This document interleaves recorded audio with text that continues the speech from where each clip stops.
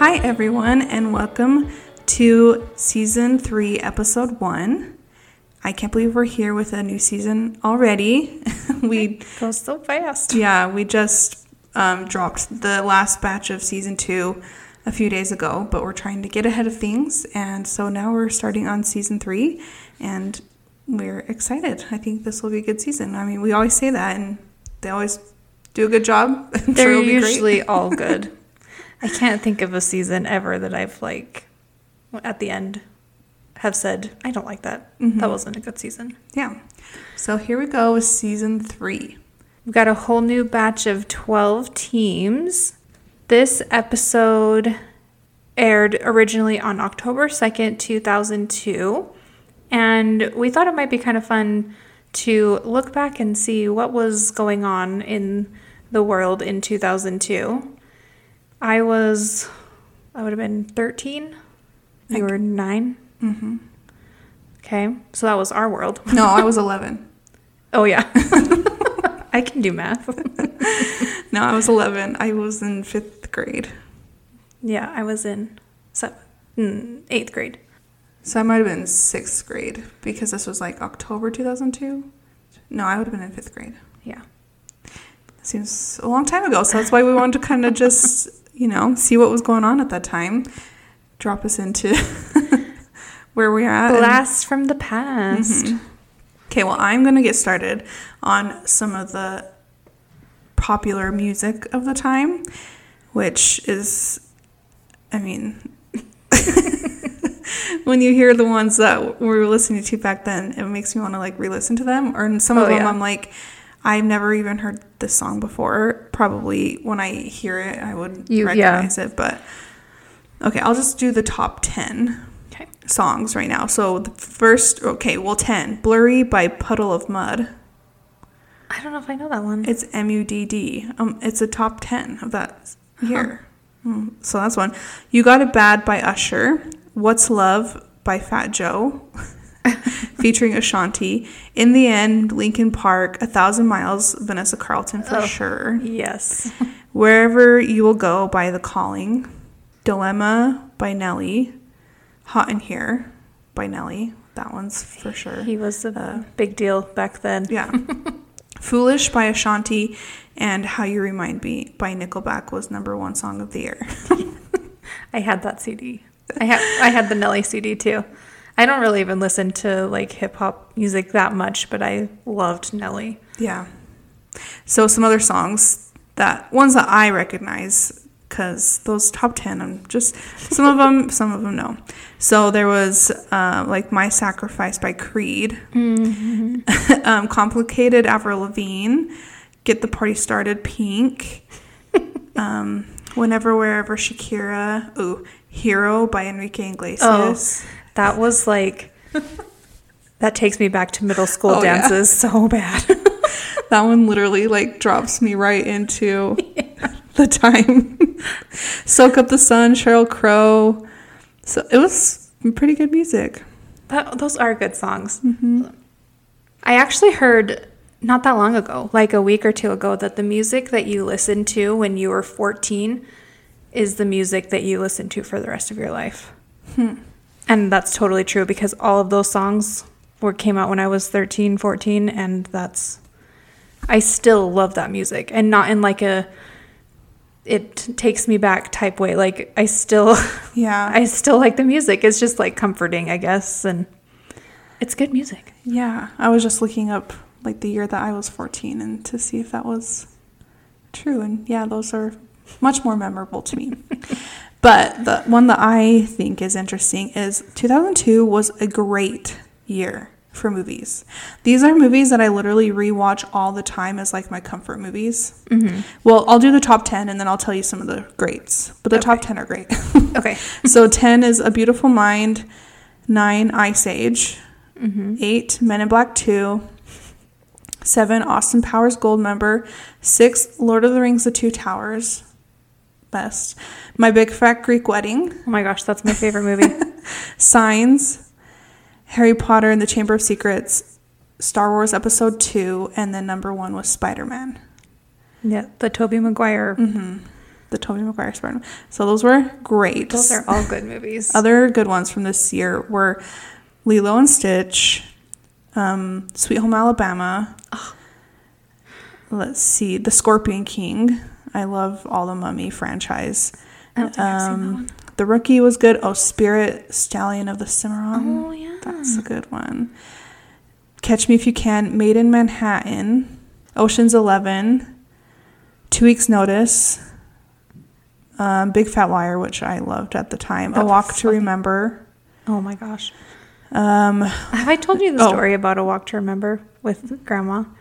I don't know. So our grandma Lorene, she, in her later years, she had, I don't even remember what the condition that she had, but she had like a hard time remembering things and kind of like being super coherent. I was at her house one time and she was watching this movie, and it was about this couple that got lost in the desert, and they were like being attacked by wolves, and the husband, I think they were on their honeymoon, and the husband got his leg stuck between like a rock, and the wife had to cut off his leg, and it was super like terrible. And I was like, Grandma, what movie are you watching? And she said, I think it's A Walk to Remember. You're like, I think not. I don't think so, but okay. That's really funny. Oh, that's funny. Oh, some others are, okay, like these ones are seriously like prime sleepover. Like, this is what we watched at sleepovers, you know, like Enough with Jennifer Lopez. I don't know why we loved that one so much, because it's about like a woman getting abused by her husband. I think I only watched that one time. We loved that one. Drumline. Oh, so yeah. Great. Crossroads. Yep. Great. Let's see. There was a few others. Tuck Everlasting was good. Treasure Planet, I think, is one of the best Disney movies. I think it's so underrated. It is. I haven't seen that one for a while. And The Hot Chick. So I just watched that a couple weeks ago, actually, because it's me, Jessica. Oh, that one came out actually in 2001, December 2001, but it was still on the popular in 2002, like the top. Anyways, great year for movies. I am so glad we had those 2002 movies. I know. We need to go back and watch.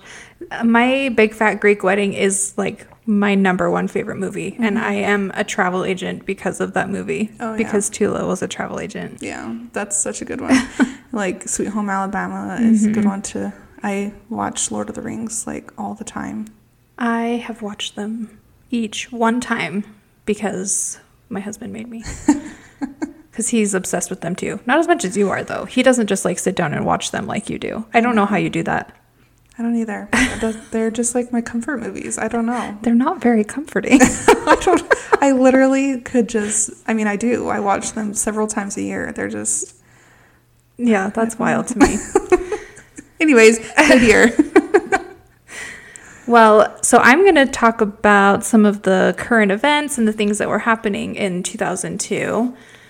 So we wanted to start doing this from now on, and for most of the time that The Amazing Race has been running, they do 2 seasons a year. But since this is the first time we're doing this, we're going to do all of 2002. But then moving forward, we'll probably do like the first half of the year and the second half of the year. Yeah. So the Super Bowl that year was between the New England Patriots, and they beat the St. Louis Rams. And then in February, right after the Super Bowl, was the Winter Olympics in Salt Lake City, which was amazing for us because we are from Utah. So we got to go watch some events like with our school, and our grandma was in the opening ceremonies. So I got to go to the opening ceremonies with my grandpa. It was amazing. Yeah, I went to the bobsled show or race show. The show. The bobsled race in Park City. And it was so cool. And like right now, they're hopefully getting the Olympics to come back in 2030. So it'd be so cool to have that twice in our lifetime. I know. That would be amazing. And I think that they should do that. They need to start being more economical with these Olympic Games. Oh, yeah, for sure. Repeating locations. We didn't get to go to the official Olympics. We went to the Paralympics downhill skiing that was what my class got to go to. So, but that was really cool because they were skiing on one leg, and that was amazing. In February, Queen Elizabeth gave New York City Mayor Rudy Giuliani honorary knighthood. Wow. There's a lot of stuff, too, because obviously 9/11 happened just a few months before this. So there's a lot of things about Iraq and Afghanistan and stuff like that. There's a lot. So I'm not going to go into too much of that. But the Oscars, you said A Beautiful Mind was one of the top movies. It won the Best Picture at the Academy Awards that year. In June 2002 was when Elizabeth Smart was kidnapped from her home in Salt Lake City. So that was also close to home for us. Yeah, that was. And pretty crazy. 2002 was when American Idol first aired. And we have Kelly Clarkson, the first American Idol winner, who was still amazing. The Anaheim Angels played the San Francisco Giants to win the World Series in 7 games. United Airlines filed for bankruptcy. Obviously, they came out of that because they are still an airline. U.S. Airways, I think, also filed for bankruptcy, and I don't think they exist anymore. The name sounds familiar, but I've never booked anybody on a U.S. Airways flight. I don't think they're around anymore. This BuzzFeed article is very informative. Oh, okay. This says that I love BuzzFeed. Halle Berry was the first Black actress to win. Oh, yeah. For the Best Actress. Best Oscar. Guess who was people's sexiest man alive? Ooh. 2002, Ben Affleck. Oh, yeah. It was? Yeah, yes. Good guess. Yeah. I loved him. Because I think that was just a year after Pearl Harbor. He was big time. Yeah. Britney and Justin officially broke up. Michael Jackson dangled his son off the balcony of the hotel. Sarah Michelle Gellar and Freddie Prinze Jr. got married. And they're still married. That's so awesome. U2 performed at the halftime Super Bowl halftime. Jenna Ortega was born in 2002. She's kind of a big deal right now. Wednesday. The girl from, Wednesday. Yeah, she's really young. Yeah, she's 21. 21. And everyone was still playing the original Sims. Oh my gosh. Yeah, video games and computer stuff has come a long way since then. It's even super obvious from the graphics in The Amazing Race. We've talked about that in past seasons too, but it's just kind of funny to go back and see. Yeah. 2002 was a pretty good year. It was a good year. I mean, obviously don't want to go back, but fond memories. Yeah. Good memories in 2002. Okay, well, let's start introducing the new teams. So they start in the Everglades for this season in Florida. And we have 12 teams. They come in on these airboats. I've been on one of those airboats. Have you been to the Florida Everglades? No, I've only been to Disney World. Okay. It's the only time I've been to Florida. Me and Jeff went there on our honeymoon. Not just the Everglades, but we went on a cruise. And then we did, our last day in Florida before our flight. We went to the Everglades. It was pretty cool, actually. It's huge. It's, a huge area. Yeah. It looks interesting. Mm-hmm. They're there for 1 minute. Yep. Because they come in on those airboats, and Phil says all the stuff that he says. 13 legs in this race. 9 of them are elimination points. Your cash has to cover all your expenses, but airline tickets, and then Ready, set, go. Well, my The favorite world is waiting. Yeah, my favorite. The world is waiting for you. I can't wait for Phil to say that to us once. I know. Okay, so how we start off every season, we're going to kind of just give you a little rundown of each team. First, we have Heather and Eve. They are roommates from Harvard Law School, and at the time of this filming, they were 25, and they became friends on the first day of school. They both seem to have done quite a bit of traveling on their own. They've actually never traveled together, so they're excited and nervous about that. But they both did some studying abroad in Europe, which gives them an advantage, I think. And also, Heather says she can speak a little bit of French and Spanish, and Eve can speak a little bit of Spanish. So that's a heads up. We see early on in this episode that Eve is really terrified of heights and flying. Yes. So that's one of the things that she's most scared about. Heather points out in her little bio that that is one of Eve's weaknesses, is her fear of flying and being able to do some physical challenges. And Eve says, Heather is competent and strong and spontaneous, and we have fun together. So I don't see how that's a weakness. It says, what are the strengths and weaknesses of your teammate? And she doesn't say any weaknesses. So that's pretty nice of her. But I can kind of see from the very beginning that they get along pretty well. Mm-hmm. So we'll see how that goes. Next coming in is Michael and Kathy. And they met a year and a half prior to the race in Cancun, Mexico.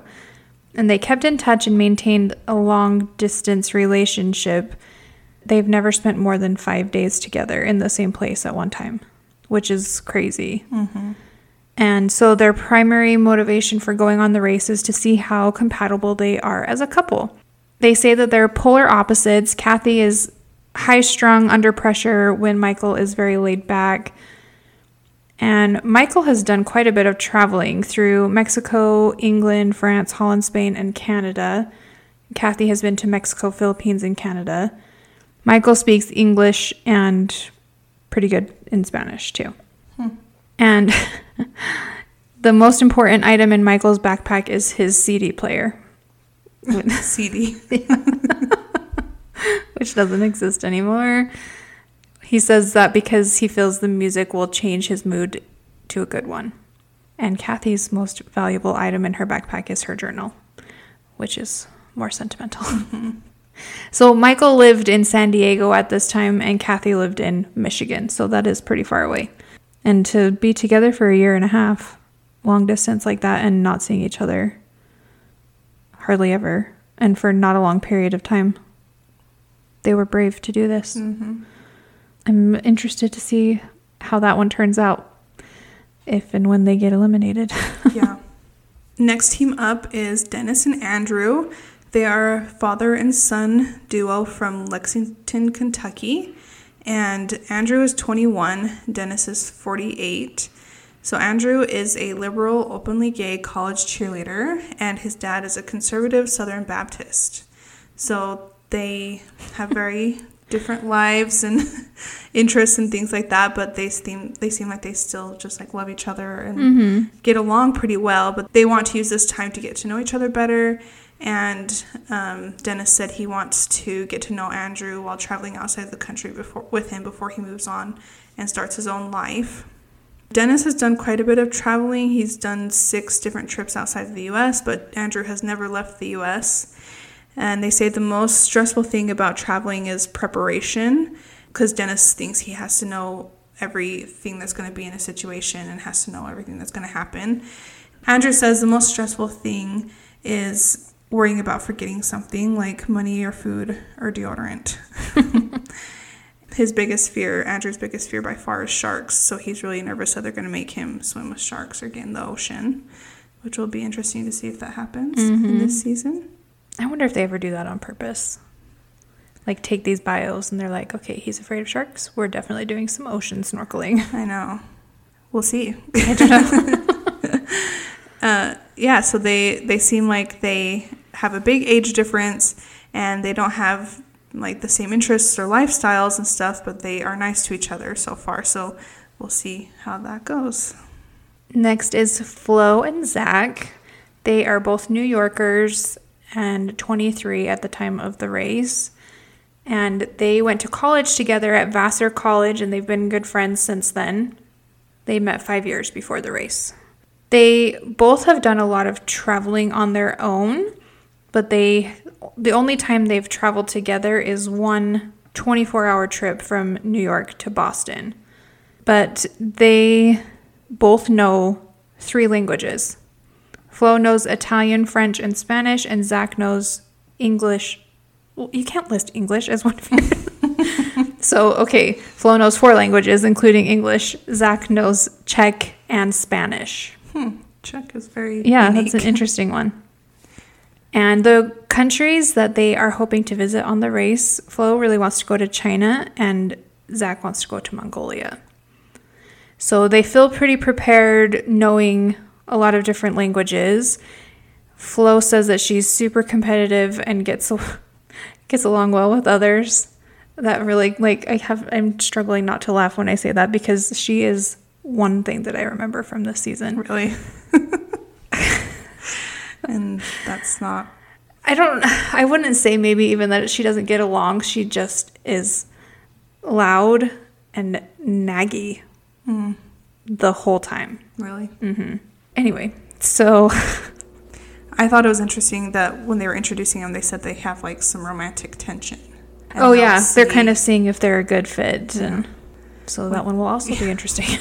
This would be a very big test on if that romantic relationship can continue. But, yeah.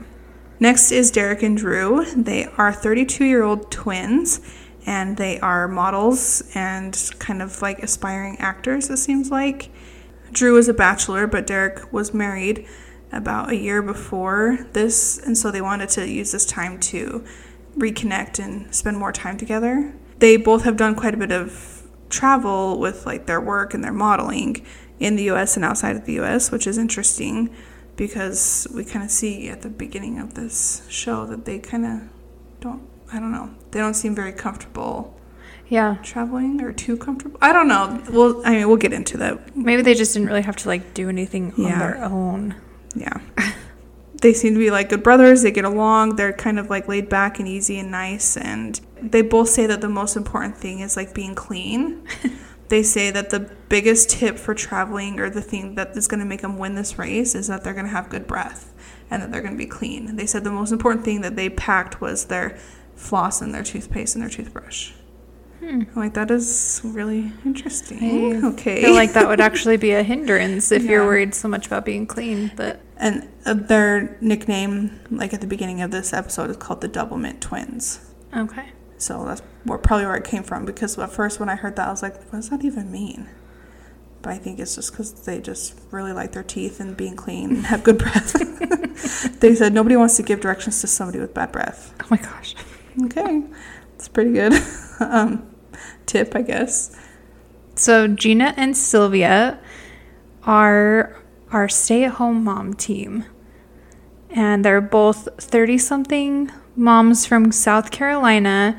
Gina has 2 kids. Sylvia has 3 kids. So the traveling that they do together is put the 5 kids together in a minivan and the 2 moms in the front seat and go to, like, beaches and local places together. So they haven't done any traveling together really, and not a whole lot of traveling on their own either. Are there any other moms on this season? It didn't seem like it. Maybe Terry. Yeah, Terry. But she's older. So, like, these ladies have young kids. The oldest is 9 years old, and the youngest between them is 16 months. So, I know. That would be so hard. Yeah. But they seemed really excited and wanted to do something for themselves, and I totally get that. So I am glad that they were doing this.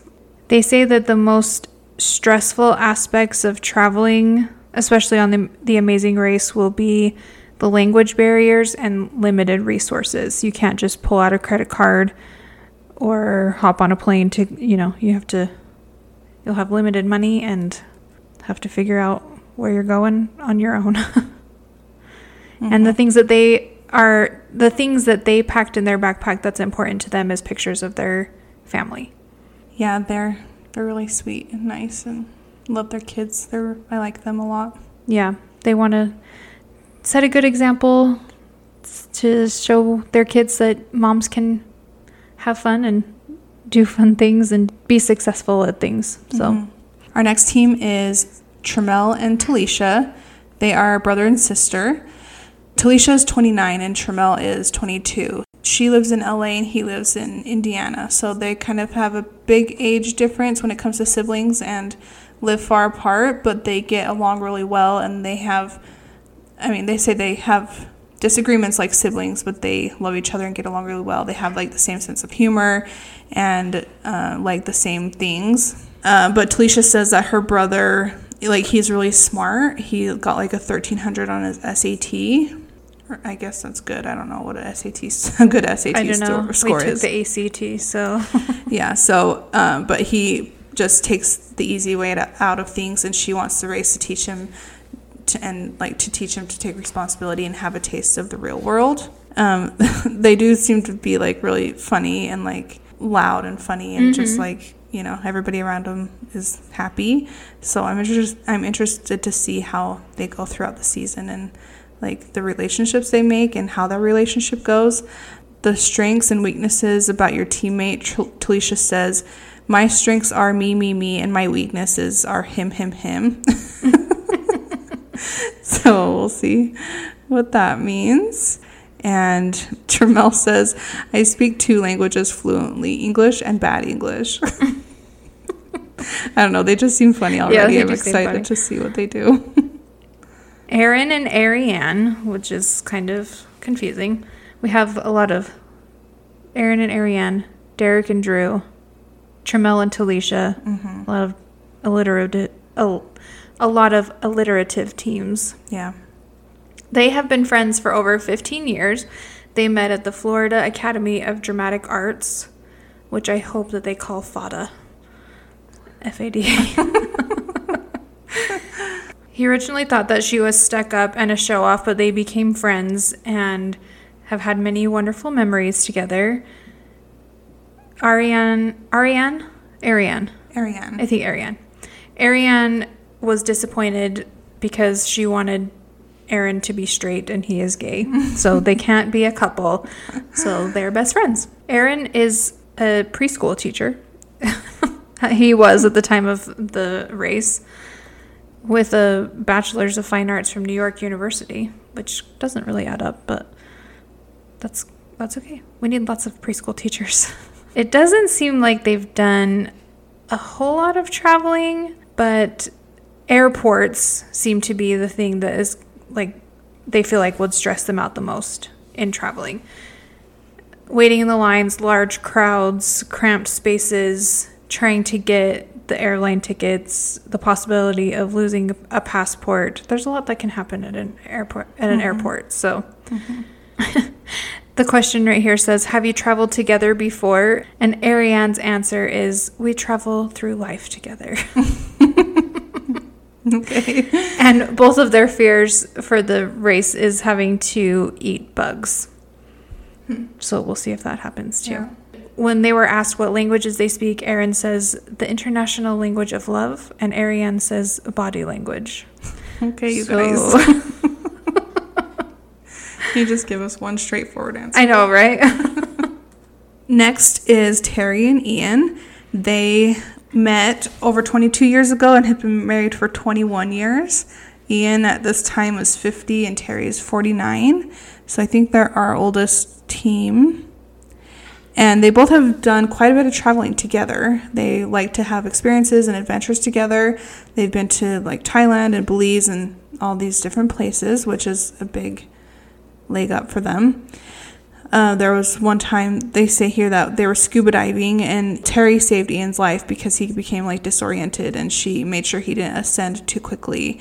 And she was totally there for him when he needed her and like saved her life. So that was pretty cool.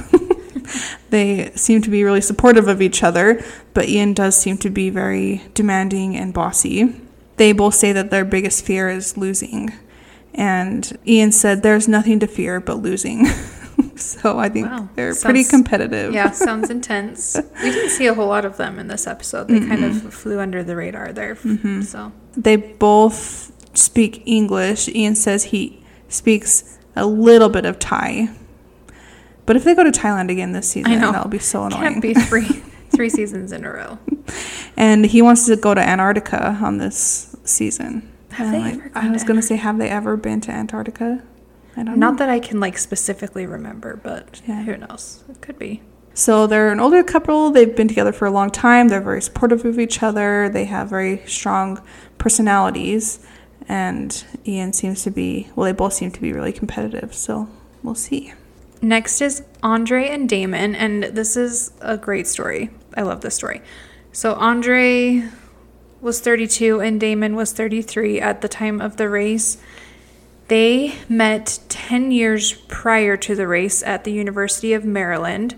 Damon transferred to another university and they lost touch for several years, but they reunited when they were stopped at the same traffic light in Los Angeles. Oh my gosh. Isn't that crazy? That's really cool. Andre is a police officer and Damon is a firefighter, so they are definitely used to dealing with like high stress situations and having to make quick decisions. The reasons that they wanted to run the race were to challenge them physically and mentally and for the cash. Cha-ching is what it says. Damon says that he is smart and his greatest asset is his brain. And Andre feels that he has the ability to read people. So he thinks that that's going to give them an advantage, like being able to kind of know what the other teams are up to. They've both done, because they were both in the military as well, so they've done a lot of traveling and like living abroad with the military, but leisure travel has not been very much. Andre says that he'll miss his wife the most, and Damon says that he'll miss his kids and his cell phone. Damon speaks no languages, and Andre speaks English. So I don't really know what that means, but... Oh, that's really funny. Andre would love to visit South America, and Damon wants to go to Egypt. I know we go to Egypt in season 5, I feel like. I don't know why I remember that, but I don't know. Maybe they'll go this season too. We'll see. Okay, and our next team is Ken and Gerard. They are brothers, and they do not have a lot of similarities. They have a lot of differences, is what they point out. One is married, one is single, one's conservative, and one's liberal, one's gay, one's straight, one's a Republican, one's a Democrat. It's really funny. They're very, very different. And they are 2 of 8 siblings. I had 8 siblings growing up. It says, despite their dramatic differences, they enjoy spending time together, and their favorite activities are eating, laughing, walking around New York City, and talking politics. They don't live in the same city anymore, so they're looking forward to getting back together and spending more time with each other. So Gerard says that his biggest fear about being on the race is having a lack of sleep, which I never really think about, but that's true. That would be very hard. And heights. And Ken says heights and not having any downtime without his brother. They both say... Keeping it real. Yeah. Ken says that Ken says that Gerard is good with money and can make him laugh, and that his weakness is that he talks too much and gets on his nerves. And Gerard says that Ken is good at getting what he wants, and he's also funny and will keep their spirits up, but he can be pushy and has a short fuse. And Ken speaks English only, and Gerard says he speaks Spanish. Oh, because Gerard spent a semester abroad in Spain, and that's where he wants to travel back to, because he's been there, or he lived there. And they do seem really funny. I'm excited to see them like interact with other teams and stuff like that. I like them already. It's probably going to take us a while to figure out who is who. Well, Gerard is the one that's married and has kids. Oh, okay. Well, that does help. Ken is not married, and he's the gay one. Okay. We'll never be able to tell the twins apart. They are very identical. Yeah. Yeah. Well, our last team is John Vito and Jill. John Vito was 28 and Jill was 24 at the time of the race, and they were both originally from Staten Island, New York. John Vito still lived in Staten Island, and then Jill moved to Manhattan, so, not that far away. They met 3 years before the race. It seems like they kind of had some mutual friends, and John Vito was Jill's brother's best friend. And in the episode, Jill did mention that she applied for The Amazing Race the first season originally with her brother, and then her brother passed away in September 11th. He was in one of the World Trade Centers, which is awful. But she said that after losing him on 9/11, I felt I should apply for the show again, and this time who should be a better runner-up than his best friend.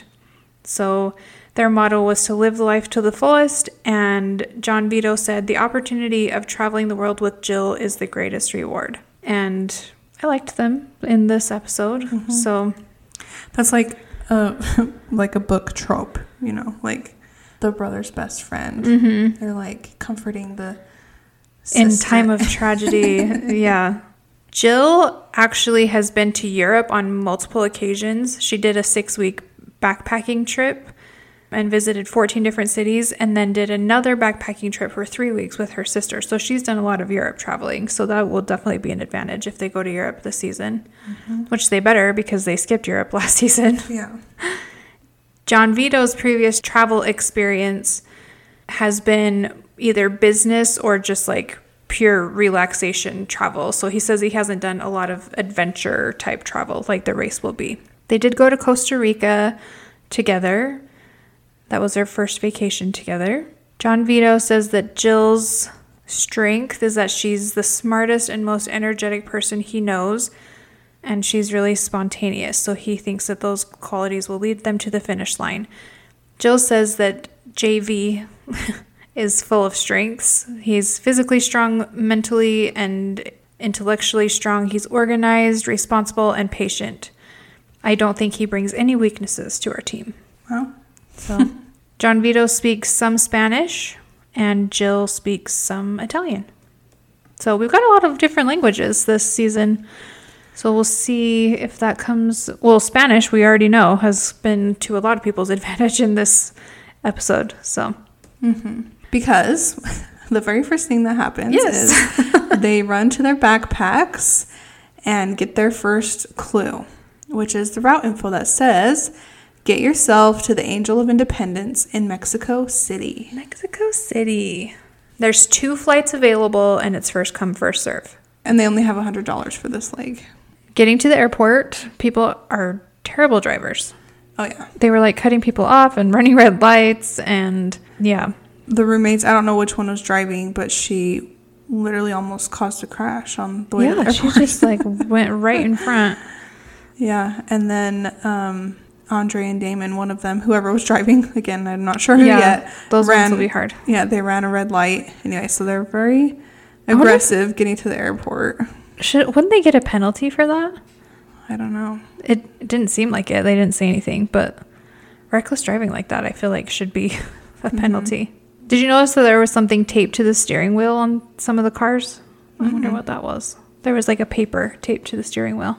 I didn't see that. So. I didn't notice that. Well, the first flight is an American Airlines flight that leaves at 1:40 p.m. And the second flight is an Aeromexico flight that leaves at 2:30. The first one has 7 teams. The second one has 5.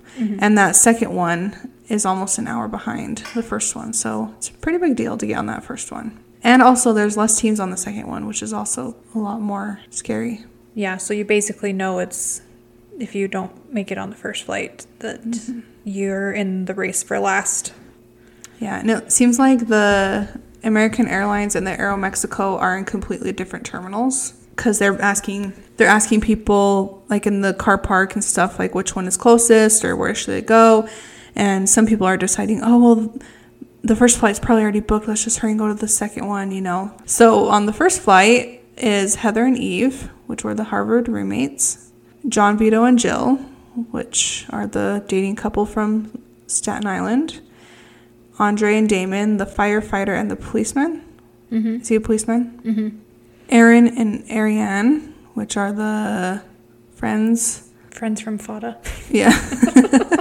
Michael and Kathy. Which ones are they? The long distance couple. Relationship. Flo and Zach, the ones who are maybe liking each other, but they're friends. And Dennis and Andrew, who are the father-son. Which means that Terry and Ian, who are our old couple of the season, they're not even that old, but they're definitely older than everybody else. Trammell and Talisha, the brother and sister. Gina and Sylvia, soccer moms. And Ken and Gerard, and the twins are on the second flight. And so Terry and Ian, when I was saying they were in different terminals, like they got there before a few other teams. but they chose just to go to Aeromexico. Yeah, because Aeromexico was first. Like, on the way to the terminals, Aeromexico was the first one. They're like, let's just go there. Yeah. Which I don't think I would do even if it was closest. Because you're going to get on it anyways, even if you didn't get on the first one. Well, because Flo and Zach were in that same bus with them, and they also got out of Aeromexico, and they're like, well, shouldn't we go try to get on American Airlines? And they went over there and they did. Mm-hmm. So there probably was time. Yeah.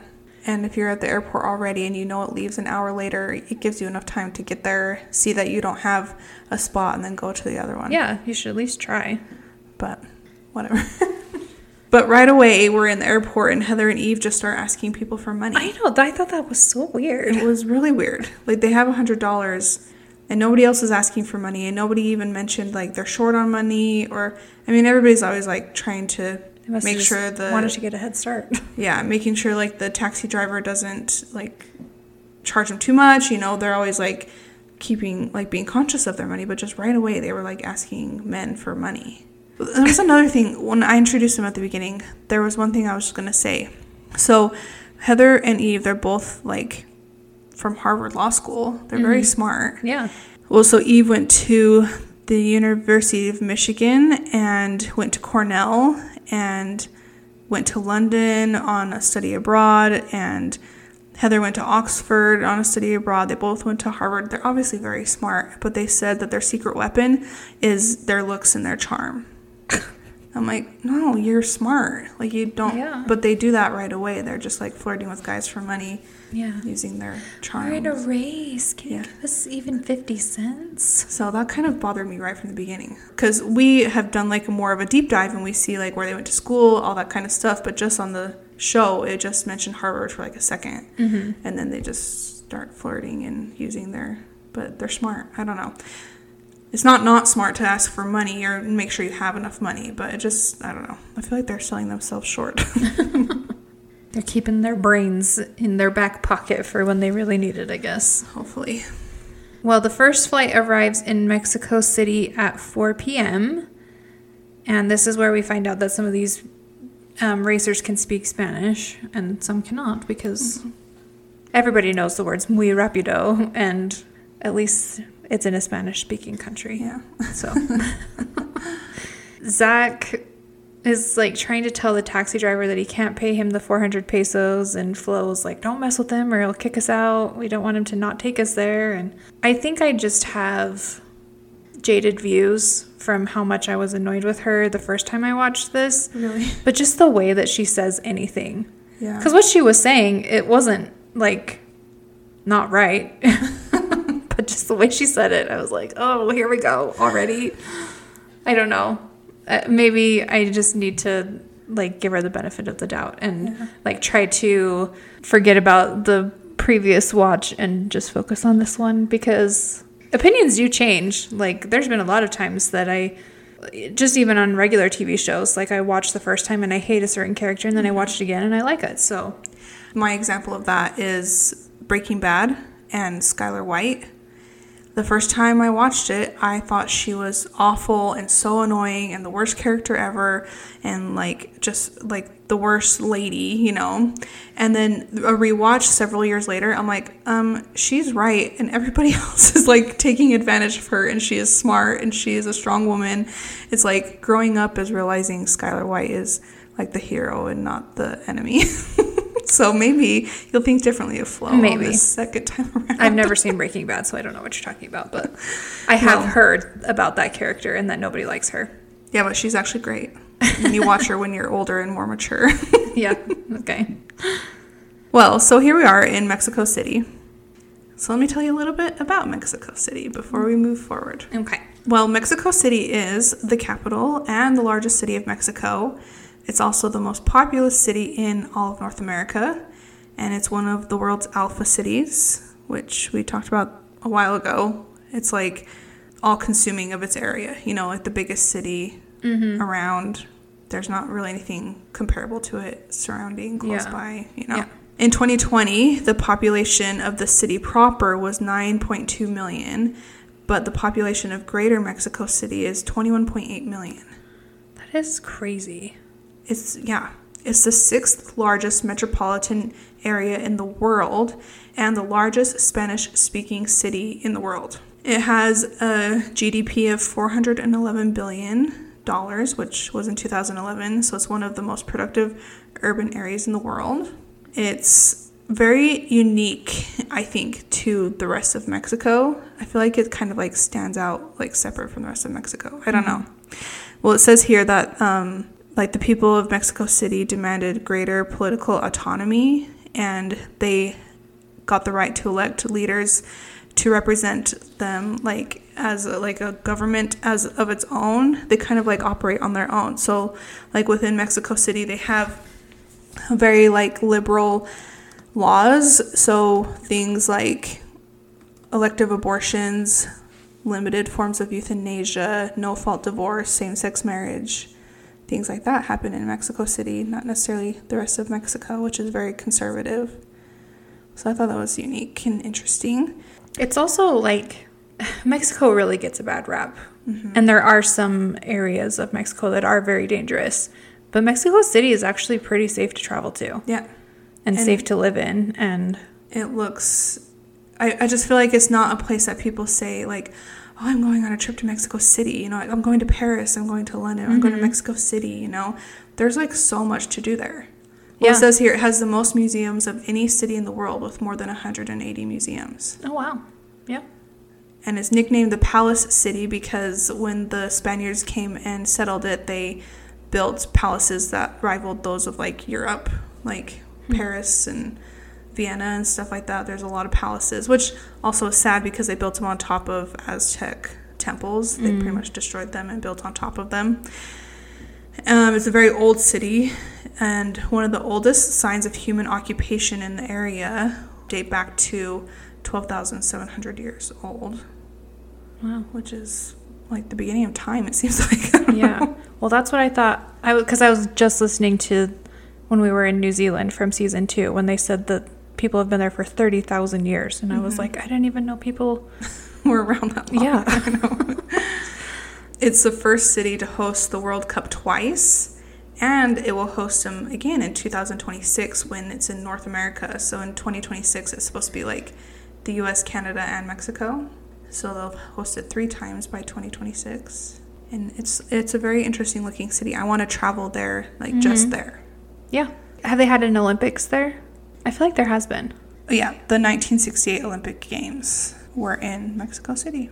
That is definitely one place that I would be interested to go. I have been to like Cancun and Puerto Vallarta and Cabo, like the tourist destinations in Mexico, but I haven't ever been in interior Mexico. Yeah, I've been to Cancun, Puerto Vallarta, and Tijuana. Oh, yeah. I think I have been to Tijuana. Oh, Ensenada, too. We stopped in Ensenada on our cruise. When I was in Cancun, we were in Playa del Carmen, actually, but at our resort, we met a family that lived in Mexico City, but the mom was from Russia and the dad was from Italy. And they, like, lived and raised their kids in Mexico City. I thought that was really interesting. I was like, wow, what brought you there? Yeah. And I saw a fact here that said almost 11 million people travel into the city to work every day. Wow. Yeah. So there's already 9 million people in the city, and then 11 million more come in every single day? Yeah. Wow. That's insane to me. That is insane.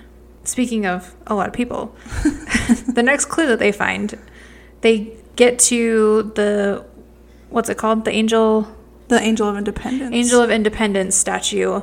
And Aaron and Ariane get there first and open up the clue, and it says to find Pablo. He is one person among the 22 million people in Mexico City. And they only have a picture for reference, which is kind of crazy. But the background of the picture is like a really significant and interesting building. They're able to easily ask around and say, where is this? And then once they get to that like town square, it doesn't seem like it's super hard to find him. So once all the teams from the first plane have pretty much made it to that Independence, Angel of Independence, and are on their way to find Pablo, the second plane lands. So they're pretty, like, that's a pretty significant difference. But Aaron and Ariane do find Pablo first. Why was she carrying 2 backpacks? Did you notice that? So Aaron had a backpack on his back, Ariane had a backpack on her back, and one on her front. Oh, I didn't notice. I wonder if she's going to do that the whole time, because that seems like it's going to slow you way down. No, I'll have to look. I didn't notice that. But yeah, that'd be crazy to pack that much stuff. I know. Need that.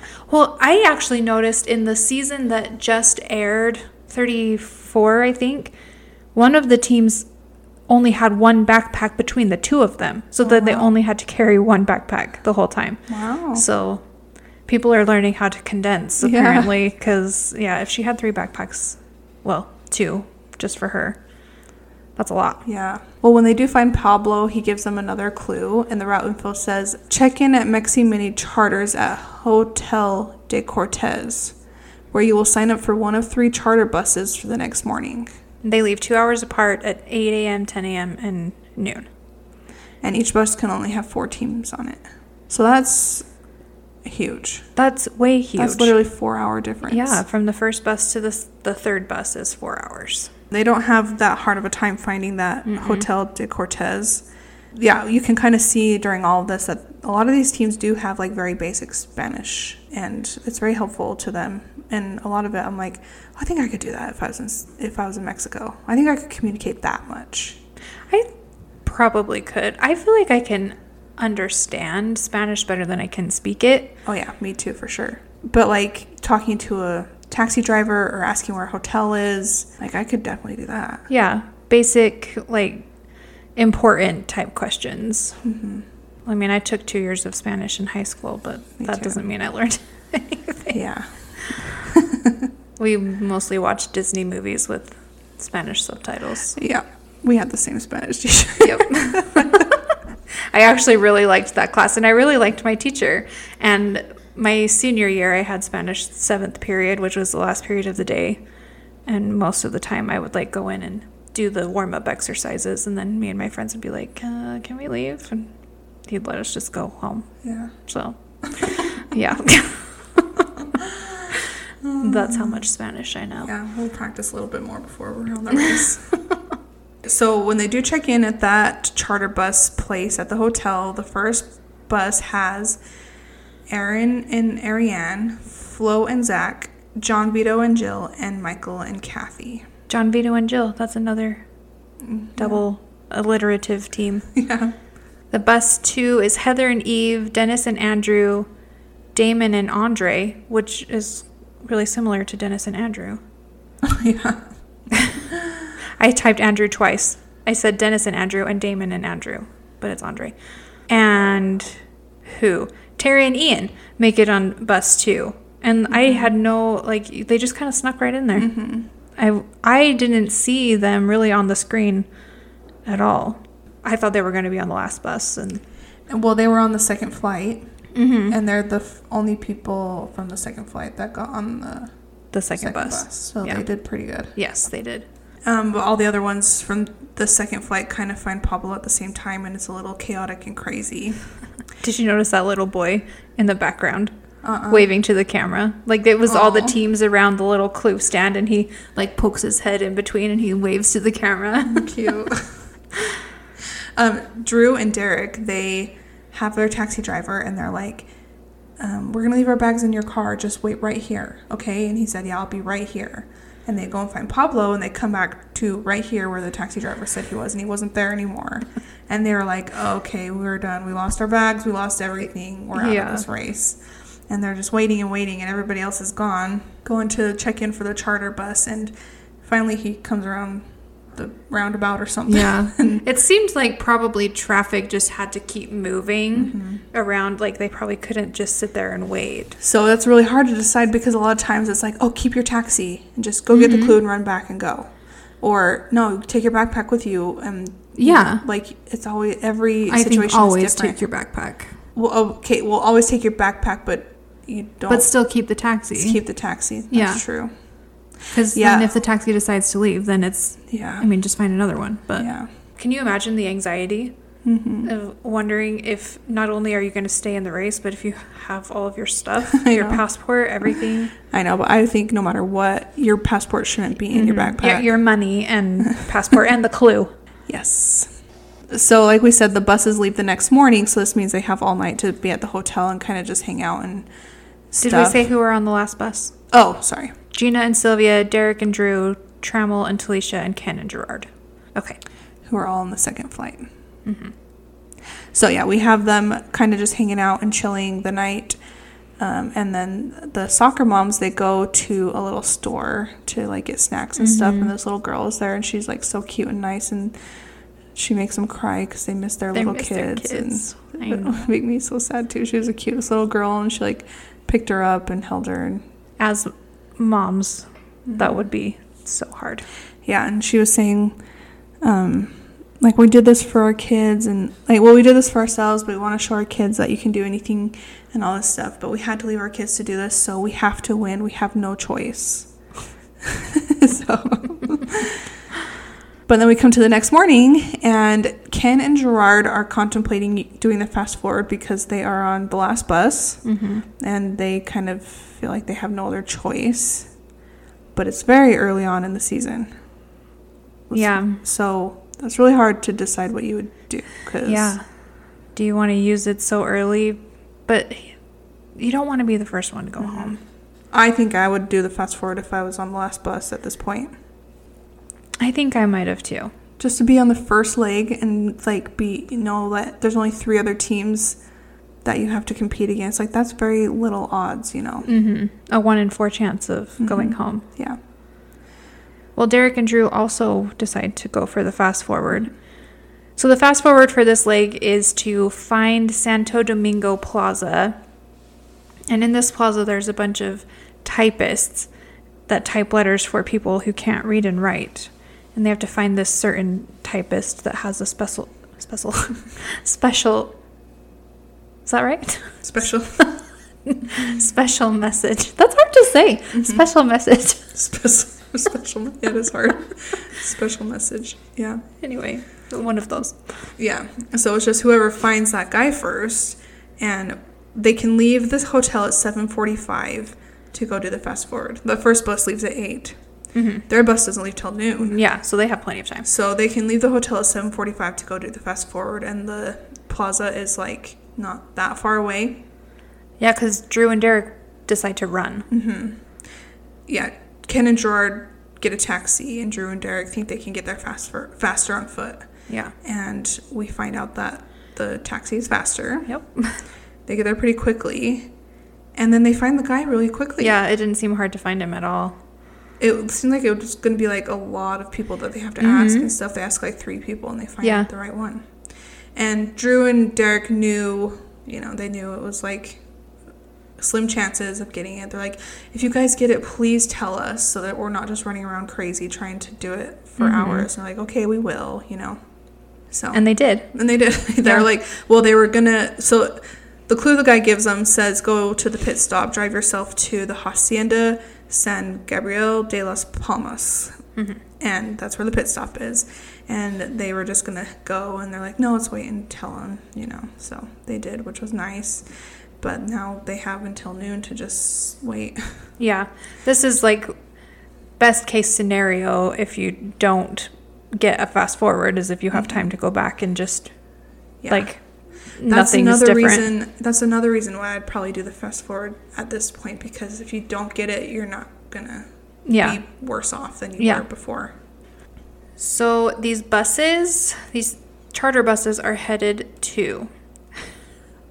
I didn't even try to write it down. Or Teskes.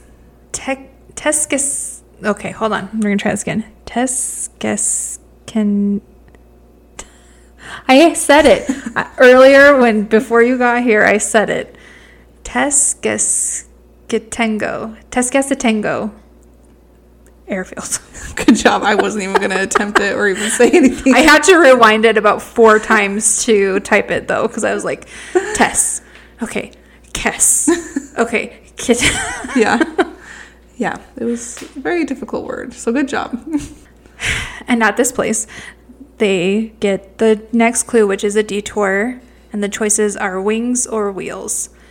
Wings is to skydive, and it's scary but quick. And wheels is to drive a donkey cart through like a 7-mile course with a driver that doesn't speak English. Mm-hmm. And just a map. This is like a no-brainer. Yeah. As much as I don't know if I would love skydiving, I would not hesitate to choose that in this situation. Yeah. Me too. I don't know if I would hate skydiving either. I would probably like it, but I think I've said it before. It just seems like an unnecessary risk now. Yeah, but the guy said nobody has died, so... That's not true, actually. At that specific one. I don't know about at that specific place. Probably nobody has died if he said no, but people do die. I know they do. Skydiving. Why it's really scary, but he said that they have not died, and I'm sure he's probably talking about that specific place, because, yeah, of course people have died skydiving. Yeah. I got statistics, actually, because I was curious. 19 people per year in the U.S. die in skydiving accidents. But to compare, 93 people a day die in car accidents in the U.S. Yeah. And obviously more people drive cars than do skydiving, but like if you take like the chances, there's a 1 in 100,000 chance per year of dying while skydiving if you just do one skydive per year. And there's a 1 in 6,000 chance per year of dying in a car accident if you drive like 10,000 miles in a year or something like that. Mm-hmm. So obviously doing a daily task like driving in a car every day is much more dangerous. But it doesn't seem like that when you're jumping out of an airplane. Yeah. That's true. But when you hear 19, that just seems like too much. That does seem like a lot, right? And that's just in the U.S., and that's per year. You would think that you'd hear about that a little bit more. At this specific one, he claims nobody has died. Right. Which is a good track record. Yes. Yeah. Well, in the first bus, everybody chooses to skydive except for Michael and Kathy. And, like, immediately Michael's just like, no, we're going to do the donkey. And she's like, okay. Like, it wasn't an argument or anything. They just... And I mean, maybe they just felt more comfortable being on the first bus and... having a little more time. Yeah. But he just really didn't want to skydive. But everybody else did it. And it looked scary, but fun, I guess. I don't know, fun, but... John Vito and Jill were the first to jump out of the plane, and they get the next clue, which is to go to the pit stop. And they have to drive themselves there in a van that is a manual. Yeah. And it's 30 miles away. Yes. And speaking of pit stop, we now cut to Ken and Gerard, who arrive at the pit stop as team number 1. And they win a 7-night Caribbean cruise from Royal Caribbean. And why did the mat not have a map on it? Did you notice that? It was just plain black. I don't know why I just didn't notice anything. Were you even watching this I was episode? watching. I have, like, all these notes. Like, was I too worried about my notes? Like, I didn't notice, like, little details. I need to be more observant. But, yeah, that's weird. I don't know. But back to the skydiving. Ariane and Aaron were the second team out of the plane, but somehow Zach and Flo landed before Ariane did. Yeah, and then Aaron said, he, like, turns around. He's like, where's Ariane? Yeah. And then she lands, and she, like, seems all She's, flustered. like, disoriented. And it seemed like something happened, but they never say. Yeah, I don't know. And she's, like, upset. Yeah, I wish they would have said, like, what happened. But the second bus arrives, and it kind of seems like all of them choose to do the donkey. Yeah. And, like, quickly choose it. Yeah. They all, like, hurry to their donkey. They don't even, like, question. They don't... I mean, one team does, but they all just do the donkey. Yeah. Heather and Eve, while they're sitting in their little cart, they're like, well, should we do the skydiving? And Eve, obviously, as we will find out in a few minutes, is, like, deathly afraid of this task, so she really, really doesn't want to do it, but their donkey is going slow.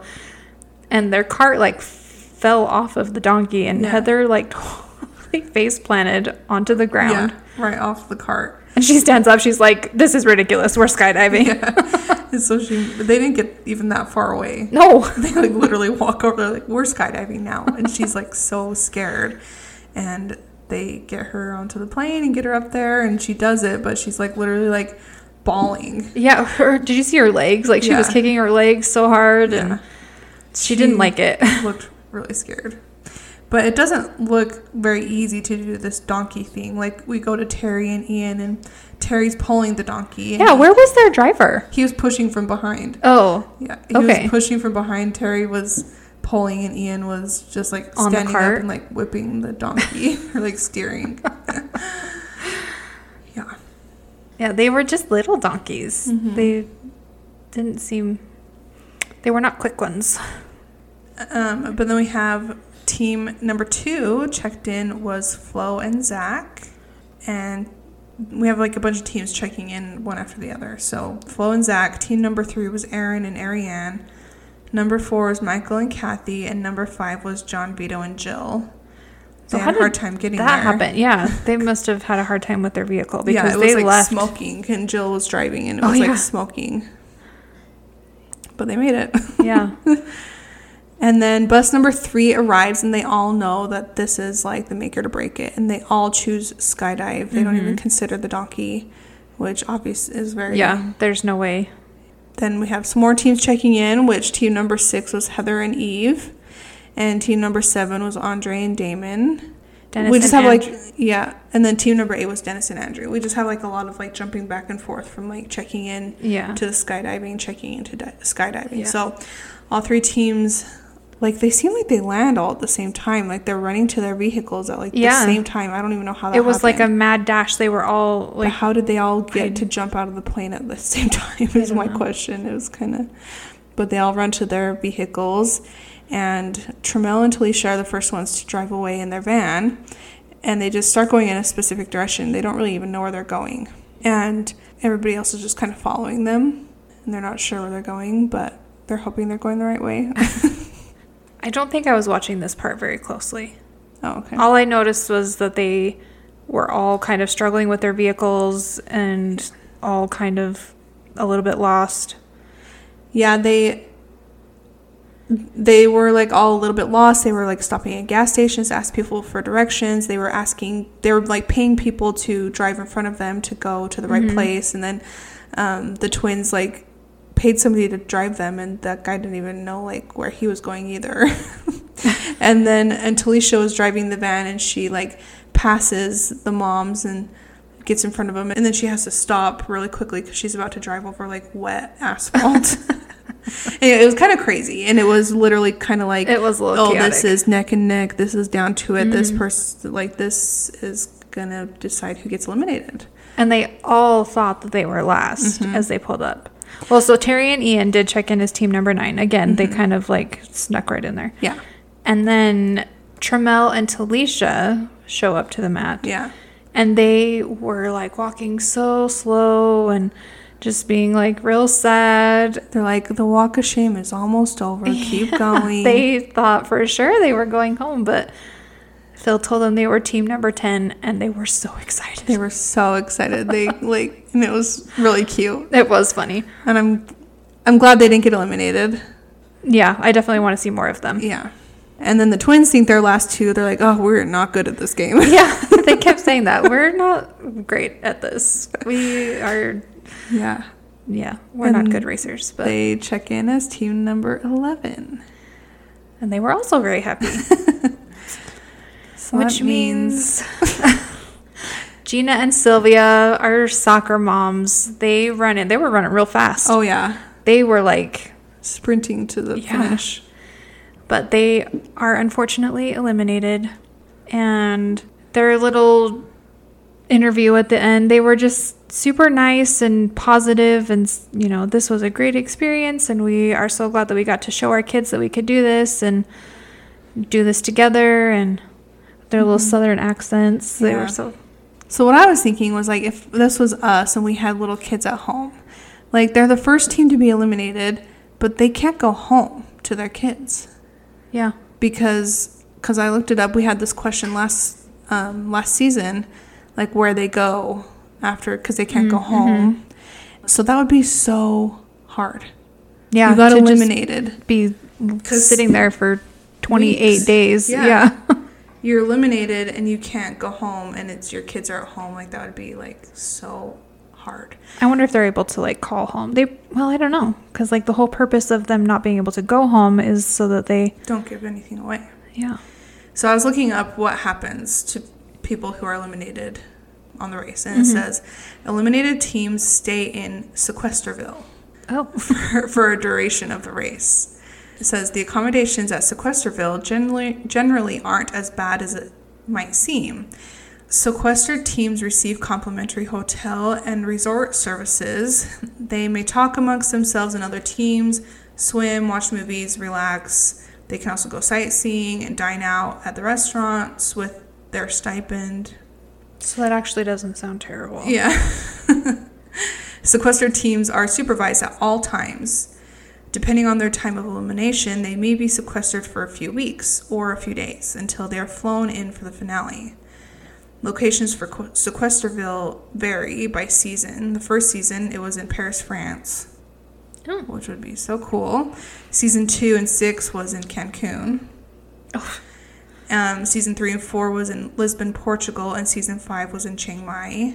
So those are all different places. Can you imagine how much weight you would gain being at a resort and having free food for a month? I know. This one says most recent seasons, such as Season 33 and beyond, the eliminated teams have to fly directly to their hometowns because of COVID-19. So we'll see how that changes that, but I don't know. The 4th, 5th, and 6th place teams may not need to go to Sequesterville. They could just accompany the production for the next few legs and then head to the finish line and meet up with the other teams. That'd be kind of cool, too. Just, like, still get to go to the new cities, but not have to race, really. Alternatively, eliminated teams may be asked to perform decoy runs, flying the eliminated teams to cities for a day or so before the final teams arrive in order to defer spoilers. So this is all stuff I didn't really know. Yeah, just kind of things you don't think about until we do a podcast and we're like, what happens to these people? Yeah. But to be sequestered in Paris, France for like 3 weeks, and somebody else is paying for it, that would be right, I know, pretty cool. I'd be okay with that. And this season they are in Cancun. It doesn't sound so bad, actually. Yeah. So, except for, I think just the bad part is just like these moms, they left their kids and they can't. It's like, oh, we're eliminated. That's okay. We'll go home to our family. No, we have to wait even longer and be away from them and not win. The idea of a free vacation to Cancun sounds nice, but because if they were eliminated first, they were there for a month. That would be a long time. That would be a long time to be at a resort. Didn't you go to a resort for like 10 days once and that was... Too long. It was too long.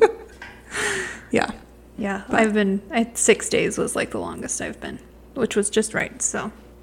Well, Gina and Sylvia, their race statistics, obviously their average was 12 because they ran one race. But they were the first team to finish in 12th place because Season 1 and Season 2 only had 11 teams. So Sylvia, she was the one that had the white shirt with the little soccer ball on it. And Gina was the one that had the brown shirt on. Sylvia is pretty active on Facebook and Instagram. And she's the one that has 3 kids. And there's lots of pictures of them doing activity, like baseball games and prom and school plays. Lots of pictures with her kids and stuff. And she's an artist. She does painting and pottery. And her Instagram is mostly like her art and stuff. And it was cute. And I couldn't find much on Gina, but I think that she was in one of Sylvia's more recent pictures on Facebook. There was like a group of ladies in this picture, and most of them had sunglasses on, but her nose and her smile looked really similar to the picture, like the race bio picture of Gina. She kind of has like a little indent on the nose, and like the way that her lips were shaped, I can't tell for sure, but I think it was her, which means that they're probably still friends, which is great. That's good. And now their kids are like almost 30. Oh my gosh, that's weird. Yeah. time goes on, and it's always very weird. It's not going to stop being weird to see these people age when we see them later. But that is all I have on them. There's not a whole lot. I mean, I could say that we'll miss them, but we didn't really get to know them. So, but they were nice. Yeah. I'm glad they did something fun for themselves. It was a good season premiere. They went to a fun place. And where do we think they're going to go next? Maybe they go to like the Cancun area next, like the Yucatan Peninsula. Yeah, I think they probably stay in like Central America. Yeah, like maybe Guatemala or Panama or something. They weren't in Mexico for very long, but you know, they don't need to stay places very long. The point is to get around the world. Yeah. But I think maybe Central America somewhere.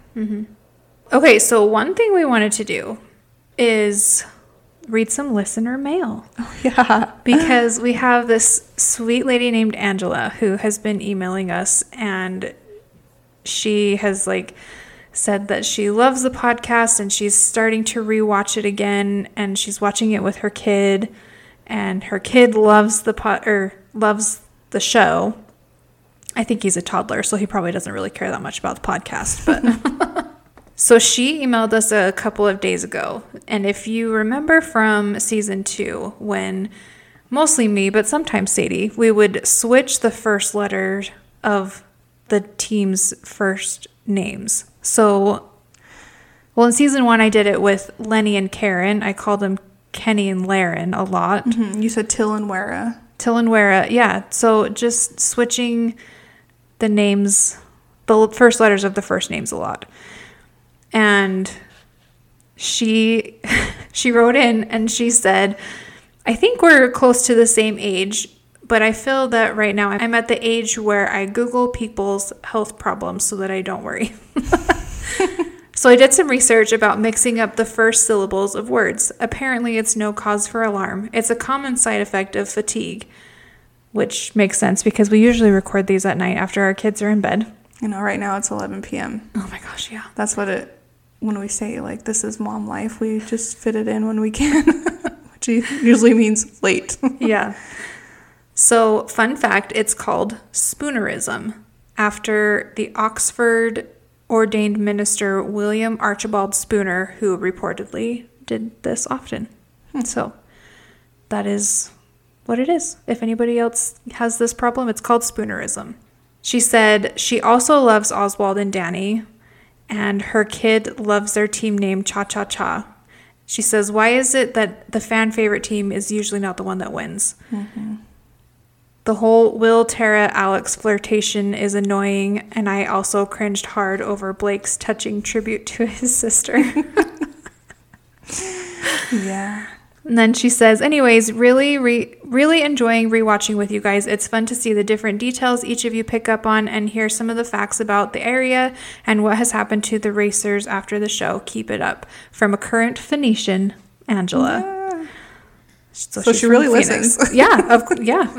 She has all these like super detailed things that like if you don't listen, you would have no idea what she's talking about. But yeah, that made us so happy. That's what when we say like reach out to us, email us, you know, like we just love that. So that was so cool to get that from her. Yes. Thanks, Angela. Shout out to Angela. And we would love to hear from all of you listening. Our email address is theamazingrace@gmail.com.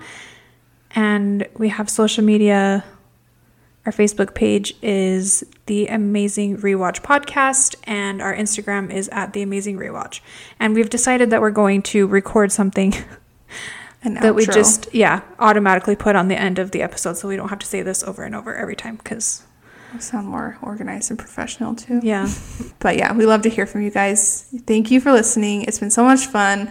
We're on season 3 already, and it's going to be a good season. So keep listening. See you next episode. Bye. Thanks for listening. This is the Amazing Rewatch Podcast. You can email us at theamazingrewatch@gmail.com. You can find us on Instagram @theamazingrewatch. Or you can join our Facebook group, the Amazing Rewatch Podcast. Please like, rate, and review, and share with your friends, and reach out to us. We love to hear from you. Thanks for your support, and thanks for listening. Bye.